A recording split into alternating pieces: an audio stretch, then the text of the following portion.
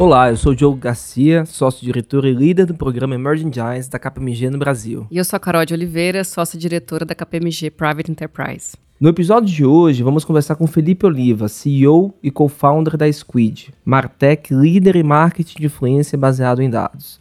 Fundada em 2014, a Squid acredita na união entre tecnologia e criatividade como receita para conectar marcas a influenciadores digitais, apostando numa nova forma de ver a comunicação mais colaborativa, criativa e humana. Felipe, seja muito bem-vindo ao podcast das Emerging Giants, é um prazer tê-lo aqui. E para começar, a gente queria que você começasse apresentando aqui para os nossos ouvintes, contando um pouco da sua história, dessa jornada, 8 anos de Squid. Vamos lá. Com certeza. Diogo e Carol, muito obrigado pelo convite. O prazer é todo meu. Eu adoro compartilhar um pouquinho com o ecossistema, um pouquinho da nossa história, os aprendizados, né, os erros, os acertos. Acho que tem muita coisa boa e vai ser um prazer compartilhar com vocês. Vou tentar resumir aqui esses 8 anos, mas assim, a história começou comigo e com o Carlos, né, que é meu co-founder. A gente se formou em engenharia civil na USP, então a gente acabou entrando nesse mercado de publicidade, e aí já posso falar um pouquinho que assim, a gente entrou com uma cabeça completamente diferente, e acho que a gente teve muito desafio, mas depois acabou virando muito diferencial a forma como a gente pensava o mercado, a forma como a gente via as coisas, não tinha os vieses da indústria, então deu para trazer bastante inovação, mas a gente se formou junto, né, a gente se conheceu na faculdade, e aí lá na faculdade eu me inspirei em um case muito bacana aqui da indústria de startup, que é o case do Buscapé. Eles eram ex-politécnicos também, tinham acabado de vender a empresa para Naspers, e aí eles estavam lá dando palestra, aí eu fui picado lá pelo empreendedorismo digital. Não sou aquele empreendedor de família empreendedora que já teve, foi muito mais uma questão de inspiração mesmo, de ver a história e de, obviamente, ver que era o futuro mesmo. Naquela época eu simplificava muito, era o meu jeito de entender que era um jeito de você conseguir impactar milhares, milhões de pessoas sem aqueles custos fixos, né, da indústria tradicional, tudo aquilo. Então, naquele momento eu me encantei pelo empreendedorismo, e aí eu sempre tive vários projetos, né, na gaveta, assim, eu modelava, mas faltava coragem para empreender.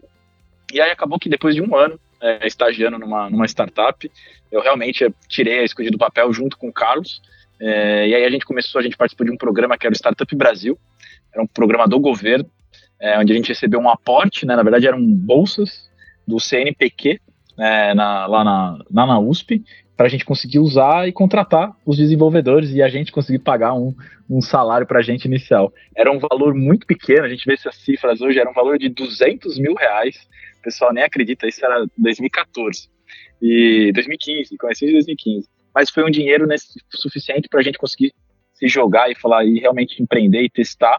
A gente falou, agora a gente tem um ano e pouco, para a gente conseguir se dedicar e ver esse negócio acontecer.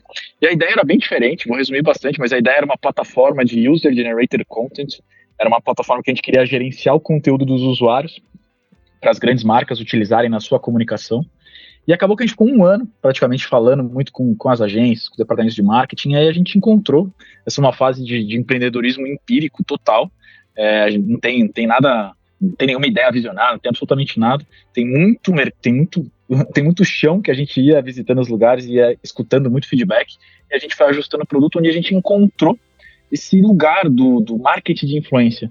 A gente percebeu que as marcas estavam menos preocupadas com o conteúdo e estavam muito preocupadas com os autores dos conteúdos. Na época também não se falava em influenciadores digitais. E aí a gente mudou o algoritmo da plataforma, parou de olhar para conteúdo e viu quem estava produzindo aquele conteúdo, e aí a gente encontrou esse espaço dos influenciadores. Mas a grande virada de chave assim, foi que a gente enxergou, né, toda a vontade de entrar nesse mercado era que a gente tinha enxergado uma tendência que as novas gerações elas iam consumir conteúdo de uma forma diferente das gerações mais antigas.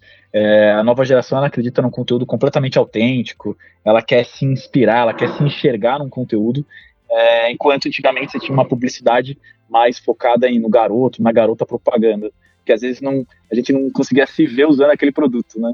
Então, mas foi um pouquinho disso, assim, aí a gente encontrou esse espaço do marketing de influência, e aí a gente acabou recebendo mais um aporte de investidores anjos, na época, em 2016, e aí acabou que a empresa veio crescendo num ritmo super legal, a gente já tinha uma cabeça um pouquinho diferente do mercado, olhando muito a gente fala hoje na Squid, um dos nossos pilares, a eficiência de capital, né?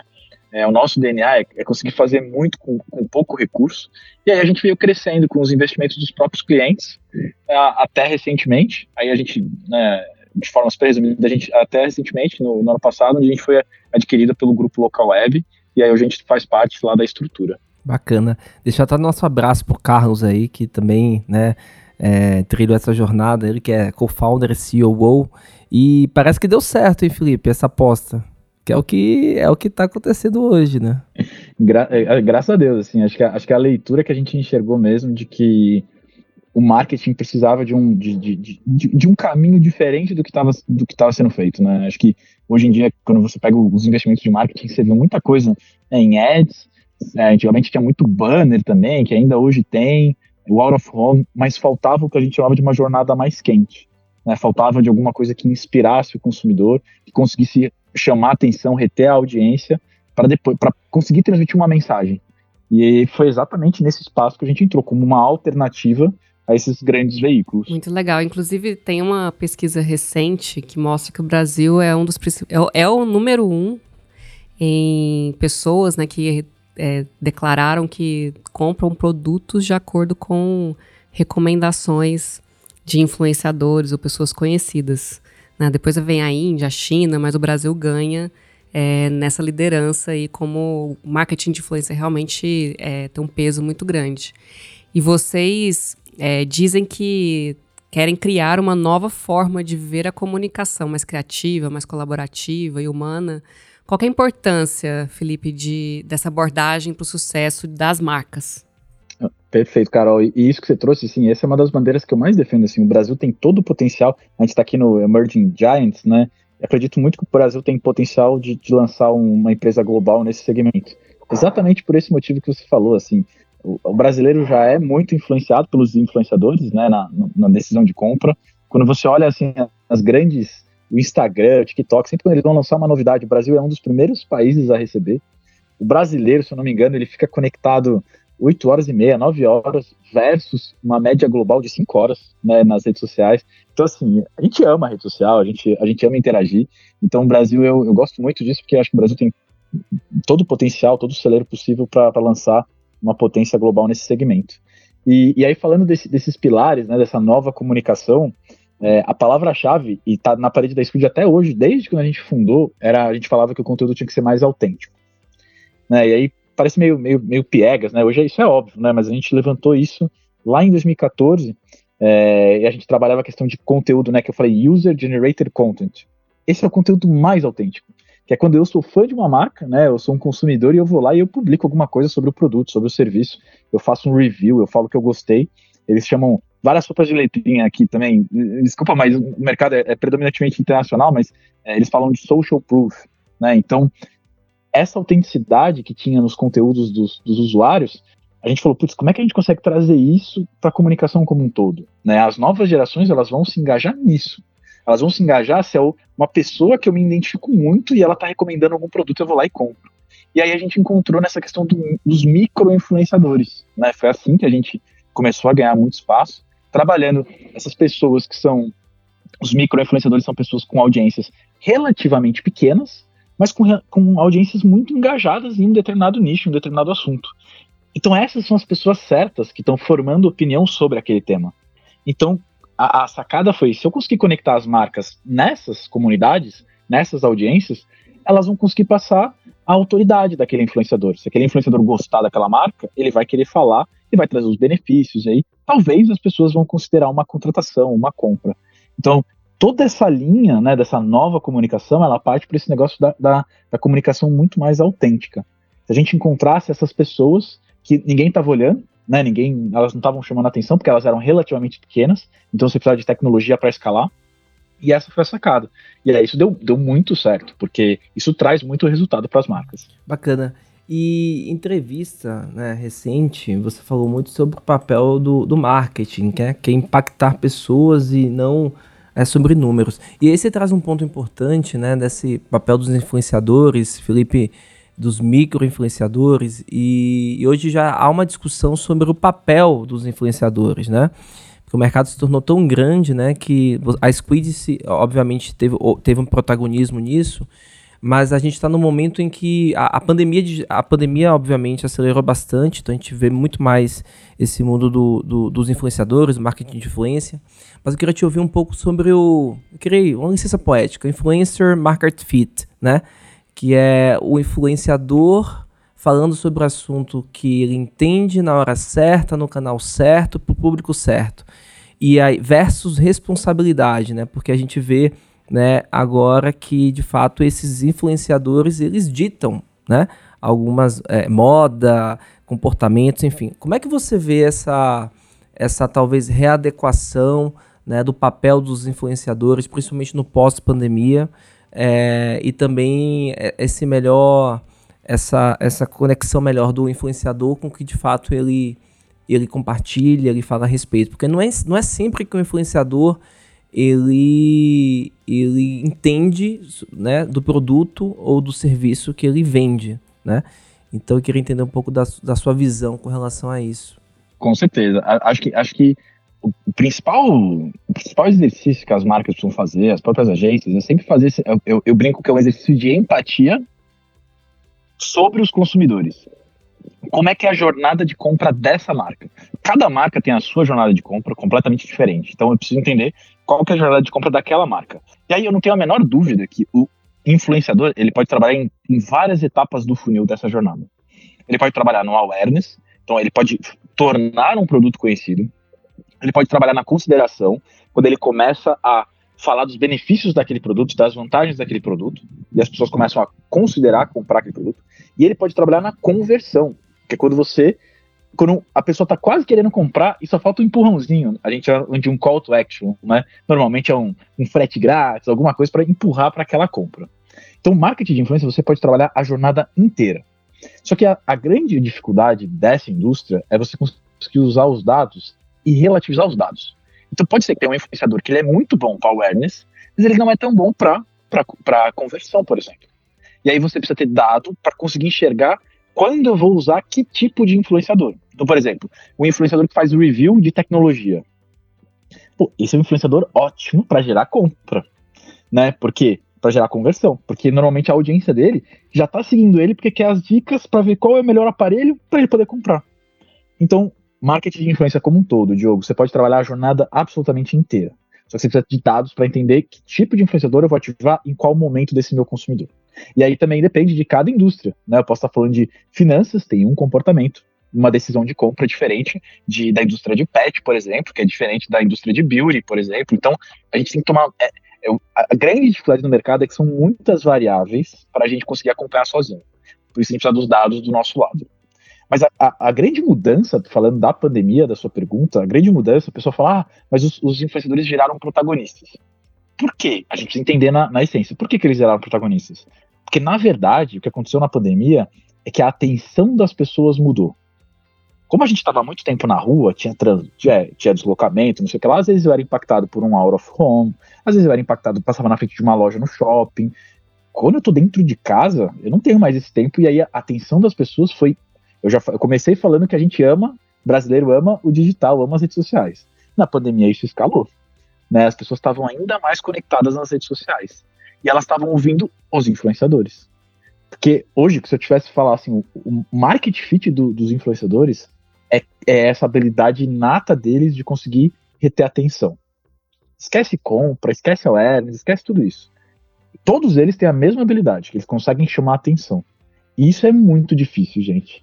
Hoje em dia, a gente tá remoto, né? Aí eu faço um call, aí eu tô vendo o jornal na TV, aí daqui a pouco o celular vibra, você faz alguma coisa. Gente, aí vem o filho, né? Que às vezes tá dentro de casa. A atenção fica muito dispersa. Então, e os influenciadores conseguem fazer isso muito bem, né? Eles chamam a atenção. Eu comecei falando sobre o banner. O banner, eles falam que é banner blindness, né? Que agora a gente vai lá e já fecha direto, a gente nem enxerga a propaganda. Ele já tem um diálogo com a audiência rotineiro, e aí ele consegue inserir. Os influenciadores que trabalham muito, como o Diogo falou, não é todo influenciador que já entendeu que ele tem responsabilidade, vamos falar disso, ele tem que saber sobre os produtos, ele tem que ver se o produto é bom mesmo para a audiência dele. Porque se ele dá dicas ruins, a audiência percebe, gente. E aí você não consegue construir uma audiência grande, engajada.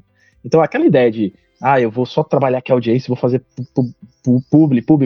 Isso não funciona, porque aí o influenciador vai perdendo cada vez mais a credibilidade, a autoridade, e a audiência vai diminuindo. Então o jogo aqui, por isso que eu gosto da autenticidade, o jogo aqui é de longuíssimo prazo, e é essa construção de relacionamento. Uma vez que o influenciador consegue fazer isso, e ele vê um produto que faz sentido para a audiência dele, ele vai lá e recomenda.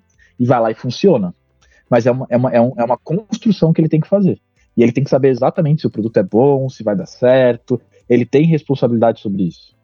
Eu acho que na pandemia, o que aconteceu muito, vários dos influenciadores, né, começaram eles abriram assim a caixa de Pandora, né? Porque ficou muito difícil produzir conteúdo e vários influenciadores fizeram um trabalho incrível. Ele olhava para a audiência e falava assim, gente, o que vocês querem ouvir? Que tipo de conteúdo vocês querem? Que agora eu não consigo mais sair, não consigo ir para os eventos, para os restaurantes. E aí isso ficou mais forte ainda, porque as pessoas se sentiram parte daquela comunidade. Legal. E não pode virar só uma onda de dancinhas, né, Felipe? Exatamente. Bom, e ouvindo você aqui, eu lembrei do Seth Godin, que é um grande marqueteiro, né, marqueteiro digital. Ele diz que existem 2 tipos de marketing. Um que é aquele focado em dados, repetição, disciplina, né, que isso vai te dar retorno e você precisa manter a frequência para chegar até esse retorno. E o outro é a arte de contar histórias. Né? Esses 2 marketings existem e o marketing de influência, ele combina muito bem esses 2 mundos, né?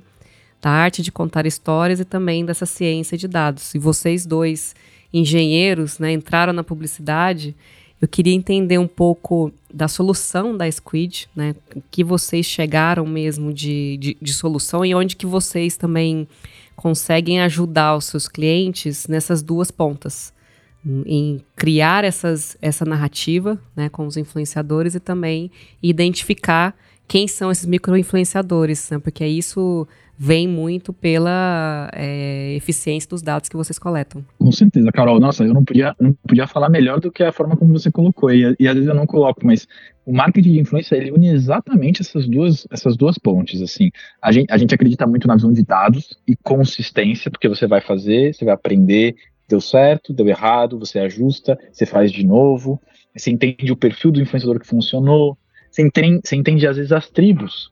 Olha que engraçado, a gente tem uma marca de iogurte, que a gente trabalha com tribos de acordo com os reasons to buy. Eu posso ter uma mesma marca, mas com 4, 5 perfis de compra diferentes. Para cada perfil de compra eu trabalho influenciadores diferentes. E aí você vê o que funciona para um, pode não funcionar para outro, então assim, você precisa de muita segmentação. Para isso os dados. Mas se você não tiver essas grandes histórias criativas, essas grandes linhas, você não consegue se distinguir também. Então, assim, a criatividade, ela é um negócio que ela vai estar na indústria para sempre. A gente não acredita em substituir criativo, nem nada disso. Pelo contrário, a gente fala de usar os influenciadores porque eles são o ápice da criatividade. O que a gente fala, às vezes, é até presunção nossa achar que a gente vai ser, né? No começo, muitas marcas queriam trazer os roteiros dos influenciadores, nada, e a gente foi aos pouquinhos mostrando para o mercado. Gente, se o Diogo é um influenciador, ele fala com a audiência dele todo dia, ele já sabe como a audiência dele reage. Quando ele pode ser engraçado, quando ele tem que ser sério, ele já sabe. Não é? Aí é muita presunção eu achar que eu consigo ensinar o Diogo a fazer alguma coisa. Não, o Diogo já sabe como fazer. Então tem que ter muito esse cuidado, mas você falou perfeitamente, o marketing de influência, ele une essas 2 pontas. Por isso que quando você faz uma campanha, por exemplo, de chocolate, e você trabalha com vários influenciadores, você não vai ter uma história. Você vai ter 20, 30, 40, 50. E isso é muito rico. E aí, essa personalização que permite que você impacte as pessoas que toque cada uma dessas pessoas de uma forma diferente. Se a gente trabalha a comunicação de massa, eu impacto todo mundo igual. Mas as pessoas não são iguais. Cada um é diferente, cada um se inspira de uma forma diferente, cada um compra por um motivo diferente. Então eu acho que o marketing de influência traz exatamente isso. Ele traz as histórias e por trás, a Squid traz todos os dados para enxergar o que está funcionando, o que não está. É super normal algumas coisas não funcionarem, gente. Super. Só que aí você tá vendo que não funcionou e você vai ajustar. Na próxima vai estar melhor. E aí você vai iterando. Eu acredito muito nesse processo iterativo.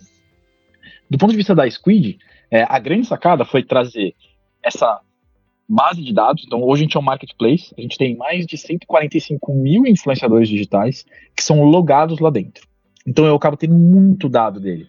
Eu tenho dado da audiência, eu tenho dado demográfico, eu tenho faixa etária, eu tenho a localização.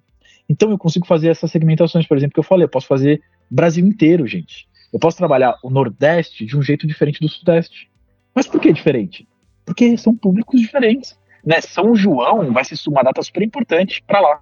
Mas para o Sudeste, às vezes aqui não é comemorado, não tem tanta força. Então você tem que trazer essa personalização de acordo com o seu perfil de consumidor.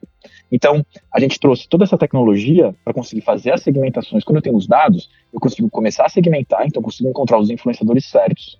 Só que aí não para por aí. Aí você tem a parte jurídica. Cada influenciador precisa assinar um contrato, que às vezes ninguém presta muita atenção nos detalhes. Aí depois tem que monitorar todo mundo. Eu tenho que ver se os conteúdos estavam da forma correta.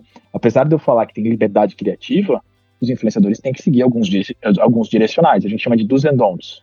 Então eu tenho que garantir que aquilo está certo. E aí a gente monitora todos os dados.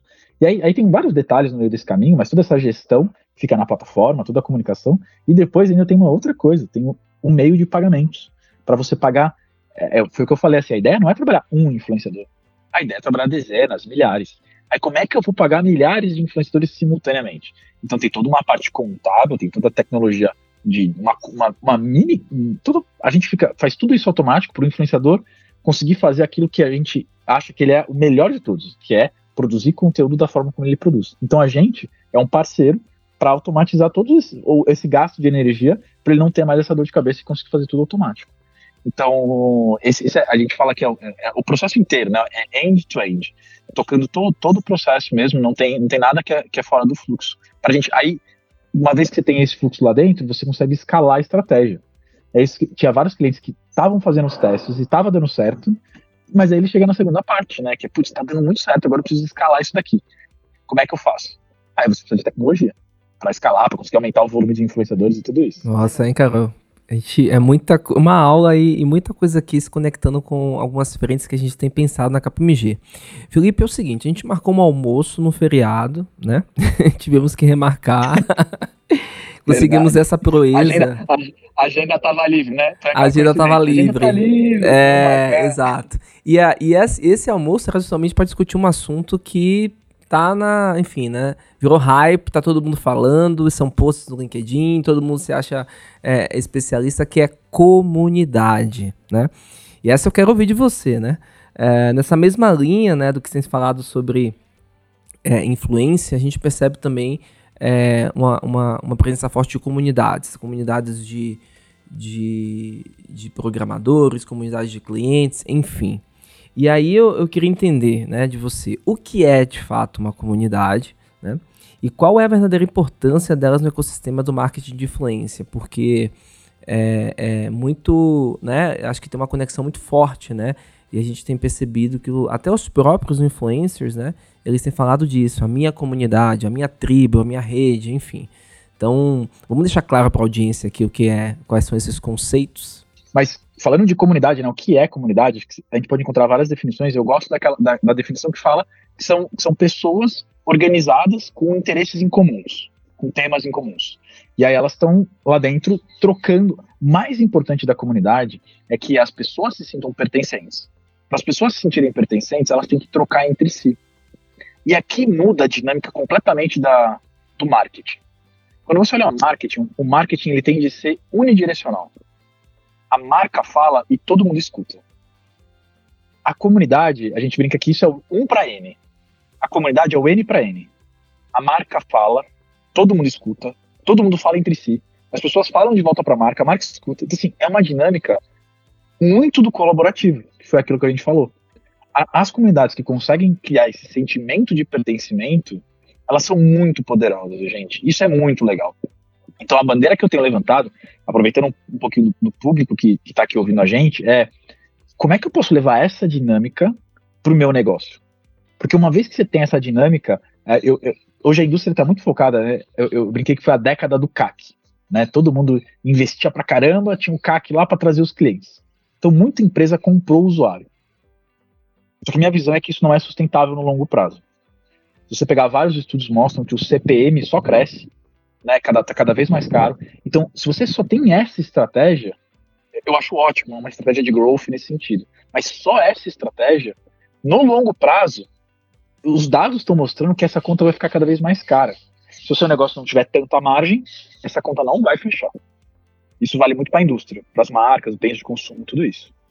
O que eu posso fazer como alternativa a isso, paralelamente a isso? Uma construção de uma comunidade. Porque a comunidade ela vai trazer os usuários, os clientes mais orgânicos. Ela tende a trazer CAC negativo, gente, porque é recomendação.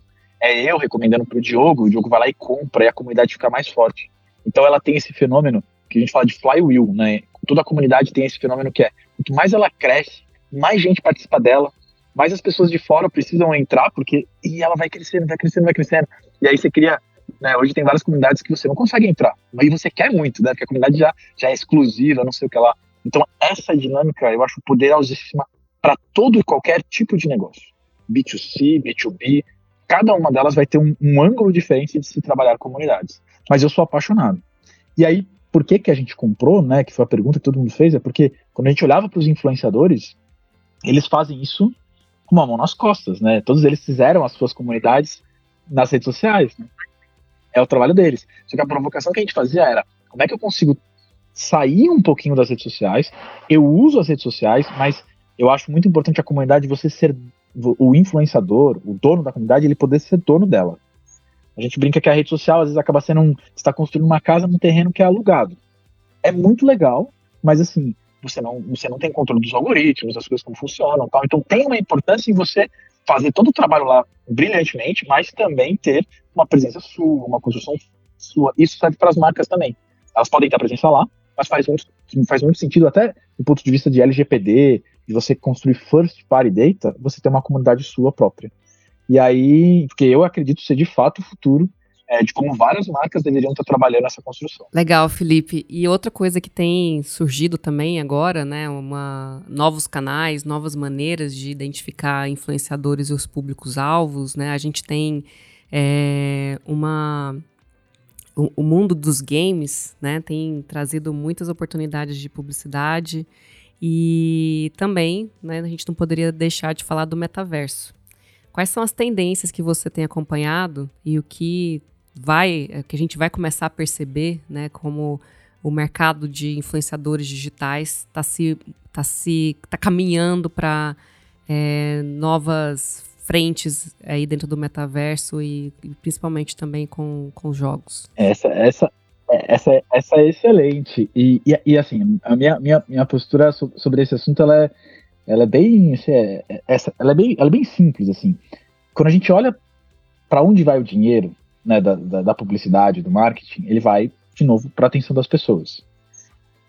O metaverso, acho que tem um monte de coisa para se provar, né, os formatos, tudo, mas se eles conseguirem se provar atraindo a atenção das pessoas, se as pessoas estiverem presentes lá dentro, eu não tenho a menor dúvida que as marcas vão estar também. Só que o grande desafio hoje, acho que tem um desafio de processamento, tem vários desafios de tecnologia para destravar ainda todo o potencial, que a gente tem que estar, todo mundo tem que estar lá dentro. Não adianta ter 100 pessoas, 10 pessoas, assim, tem que ter um volume de pessoas, uma atenção muito grande. Por isso eu amo a indústria de games. E a gente acabou de falar de comunidade. Acho que as comunidades mais engajadas, elas estão no universo dos games, né? As pessoas estão presentes. E aí você pode ver que lá dentro já tem a atenção das pessoas, já tem a atenção de marcas. Já tem marcas fazendo ativações. Se eu não me engano, acho que o iFood fez em um jogo uma muito legal. Então, assim, já tem vários experimentos, porque lá eles já conseguiram provar que a atenção das pessoas está lá dentro. E aí faz sentido eu como marca, estar presente também. Por isso que, assim, de todas as coisas do metaverso, acho que eu sou super fã de qualquer formato inovador que vai nascer, eu acompanho todos eles, do mesmo jeito que eu acompanho esse ambiente de social, a gente tem que acompanhar todas as redes, né? Então, teve o Clubhouse, que veio, eu tava lá, então, você vai aprendendo. Algumas coisas vão ficar, outras coisas não vão ficar, mas esse é um ambiente muito dinâmico. E acho que é a mesma coisa pro metaverso, assim. Tem coisas, tem formatos que a galera vai engajar e vai ficar perene, e tem outras coisas que vai vir, vai fazer uma coisa muito pontual, que não vai ser tão eficiente assim para a marca, mas aquilo que tiver a atenção das pessoas vai chamar a atenção das marcas, isso não tem a menor dúvida. Isso aí, com certeza. E Felipe, bom, a gente está caminhando aqui para o finalzinho, Queria entender de você quais são os próximos passos para o Squid. Vocês acabaram de ser adquiridos pela Localweb, né? Tem mais de 150 mil influenciadores na plataforma. Quais são os próximos passos da empresa? Perfeito. Acho que isso está muito conectado nessa aquisição, né? Quando a gente foi adquirido, durante todas as conversas, a gente olha para o grupo da Localweb e a gente enxerga muita sinergia com o marketing de influência. Quando a gente para olhar plataformas de e-commerce, chatbot, quando você olha só marketing de influência, a gente sempre trazia uma visão, nossa visão de marketing de influência é que ele vai ser cada vez mais core dentro das marcas, dentro das empresas. E outras estratégias vão derivar do marketing de influência. Então, para eu conseguir fazer com que o marketing de influência tenha todos esses braços, eu não consigo fazer sozinho. Eu tenho integrações a serem feitas com a minha plataforma. E aí, quando a gente fez a venda para o grupo Localweb, é exatamente essa sinergia que a gente quer capturar nos próximos anos. Então, tem muita coisa legal que a gente já está estudando, que a gente já está lançando algumas integrações, e a gente vai continuar fazendo isso pelos próximos anos. Mas cada vez mais colocando o marketing de influência como protagonista. Ele até agora, talvez ele foi uma alternativa, né? Ele foi lá um investimento que você sobrava, que você fazia, tal. Cada vez mais ele veio se provando, ele veio crescendo muito, e eu acredito muito nesse protagonismo que vai acontecer nos próximos anos. E pensando em dicas aqui, já que você, né, não se diz influenciador, mas é influenciador, né, todos nós, né, no momento que você está na rede social e que você escreve um artigo, você já está influenciando pessoas. Você tem alguma dica de livro, filme, série, enfim, ou o influenciador que você queira indicar aqui para nossa audiência, algo que te inspirou, que te inspira na jornada, que te marcou, enfim? Eu assim, falar de um que eu já segui bastante, eu acho que faz muito sentido, para quem gosta dessa indústria de marketing de influência, acho que é o Gary Vee. Acho que esse é um que, baita influenciador nos conteúdos. E olha só, gente, ele produz um volume de conteúdo bizarro, tá? Pra dar certo, não é que, nossa, mas o cara faz um conteúdo tão legal. Não, é um volume colossal de conteúdo, em vários formatos, em várias coisas. Assim, ele é né, ele tem várias empresas, mas ele, por si só, já é uma empresa. Mas eu gosto muito na linha que ele vai, assim, muita coisa que ele fala eu acredito, eu me inspirei, eu segui de alguma forma. Acho que eu gosto bastante. Aí de séries eu acho que a galera que segue a gente aqui, que tá ouvindo a gente, quem não viu, assim, eu acho que sou fã, acho que o Case, a série do We Crashed, né, do Will Work lá, eu achei fantástico, pela história toda que a gente se empolga, que a gente vive muito desse dia a dia, mas os atores estão demais também, né, e eu gostei bastante. De livro, tem um que eu tenho recomendado, que me ajudou bastante, no começo da Squid, que tá bem relacionado com esse assunto, que chama Contagious, que é contágio, é sobre viralização. É um professor de uma universidade, acho que do Reino Unido, que ele faz um estudo de vários cases que viralizaram, e ele tenta trazer dado, né, porque o viral, todo mundo quer, toda marca sonha, né, com o viral, mas não tem um playbook, né, não dá para ter um playbook, e ele tentou desmembrar, e ele consegue criar vários pilares do porquê um conteúdo viraliza. Não tem uma razão, são várias. Mas é um livro que eu gostei bastante também e eu recomendo para essa galera. Opa, excelente. Bacana. Bom, e última pergunta pra gente fechar, Felipe. Qual é o Emerging Giant que tá no programa que você mais admira? Gente, eu sou fã de Diogo sabe que eu sou fã de algumas, mas eu queria trazer aqui que eu me inspirei, me ajudou o empreendedor, e eu gosto muito da história, que é o pessoal da Zenvia. O Cássio, no comecinho da Squid, acho que eu fiz uma mentoria ali que me abriu a cabeça. Ele já estava na frente, né, na jornada empreendedora, muito mais maduro, e acho que isso me ajudou bastante. Assim, na jornada da Squid eu sempre fui batendo papos com pessoas que já tinham feito, e aí você pega erro, você pega acerto, você fala assim, agora eu não vou errar, porque a pessoa me contou pra eu ficar de olho e tal. Eu acho que cada história é uma história, acho que não tem um playbook do sucesso, mas quando você aprende com os outros, acho que é muito legal. Eu acho que a Zenvia veio construindo essa história, não tanto no radar, mas, até chegar um IPO, né, eu conheci a história do Cássio antes disso, e aí até chegar no IPO, acho que é uma baita história, e aqui tinha várias, tá? Pessoal aqui não ficar com ciúmes, eu tenho vários amigos também, mas assim, acho que essa é uma história muito legal, que vale a pena a gente aprofundar. Bom, e isso é o que a gente está construindo aqui também, né, com o Emerging Giants, é uma comunidade. Então todo mundo se ajuda, nós buscamos informações, trocamos benchmarking o tempo todo. Então é muito legal. São mais ricos. Exatamente, muito legal saber que aqui o pessoal todo, né, tá conectado e se ajudando e uns inspirando os outros.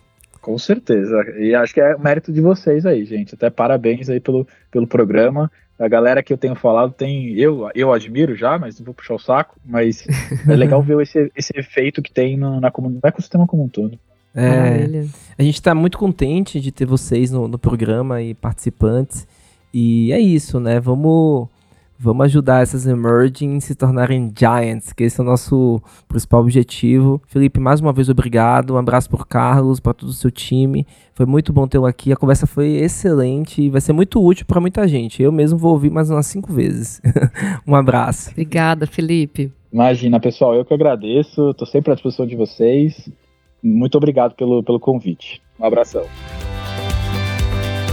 Você ouviu mais um podcast da série Emerging Giants. Aqui nós contamos as histórias das startups que mais crescem no Brasil. Ouça nossos episódios no aplicativo da KPMG South America Cluster e no Spotify. Siga nossas redes sociais, compartilhe com seus amigos e fique ligado para os próximos episódios.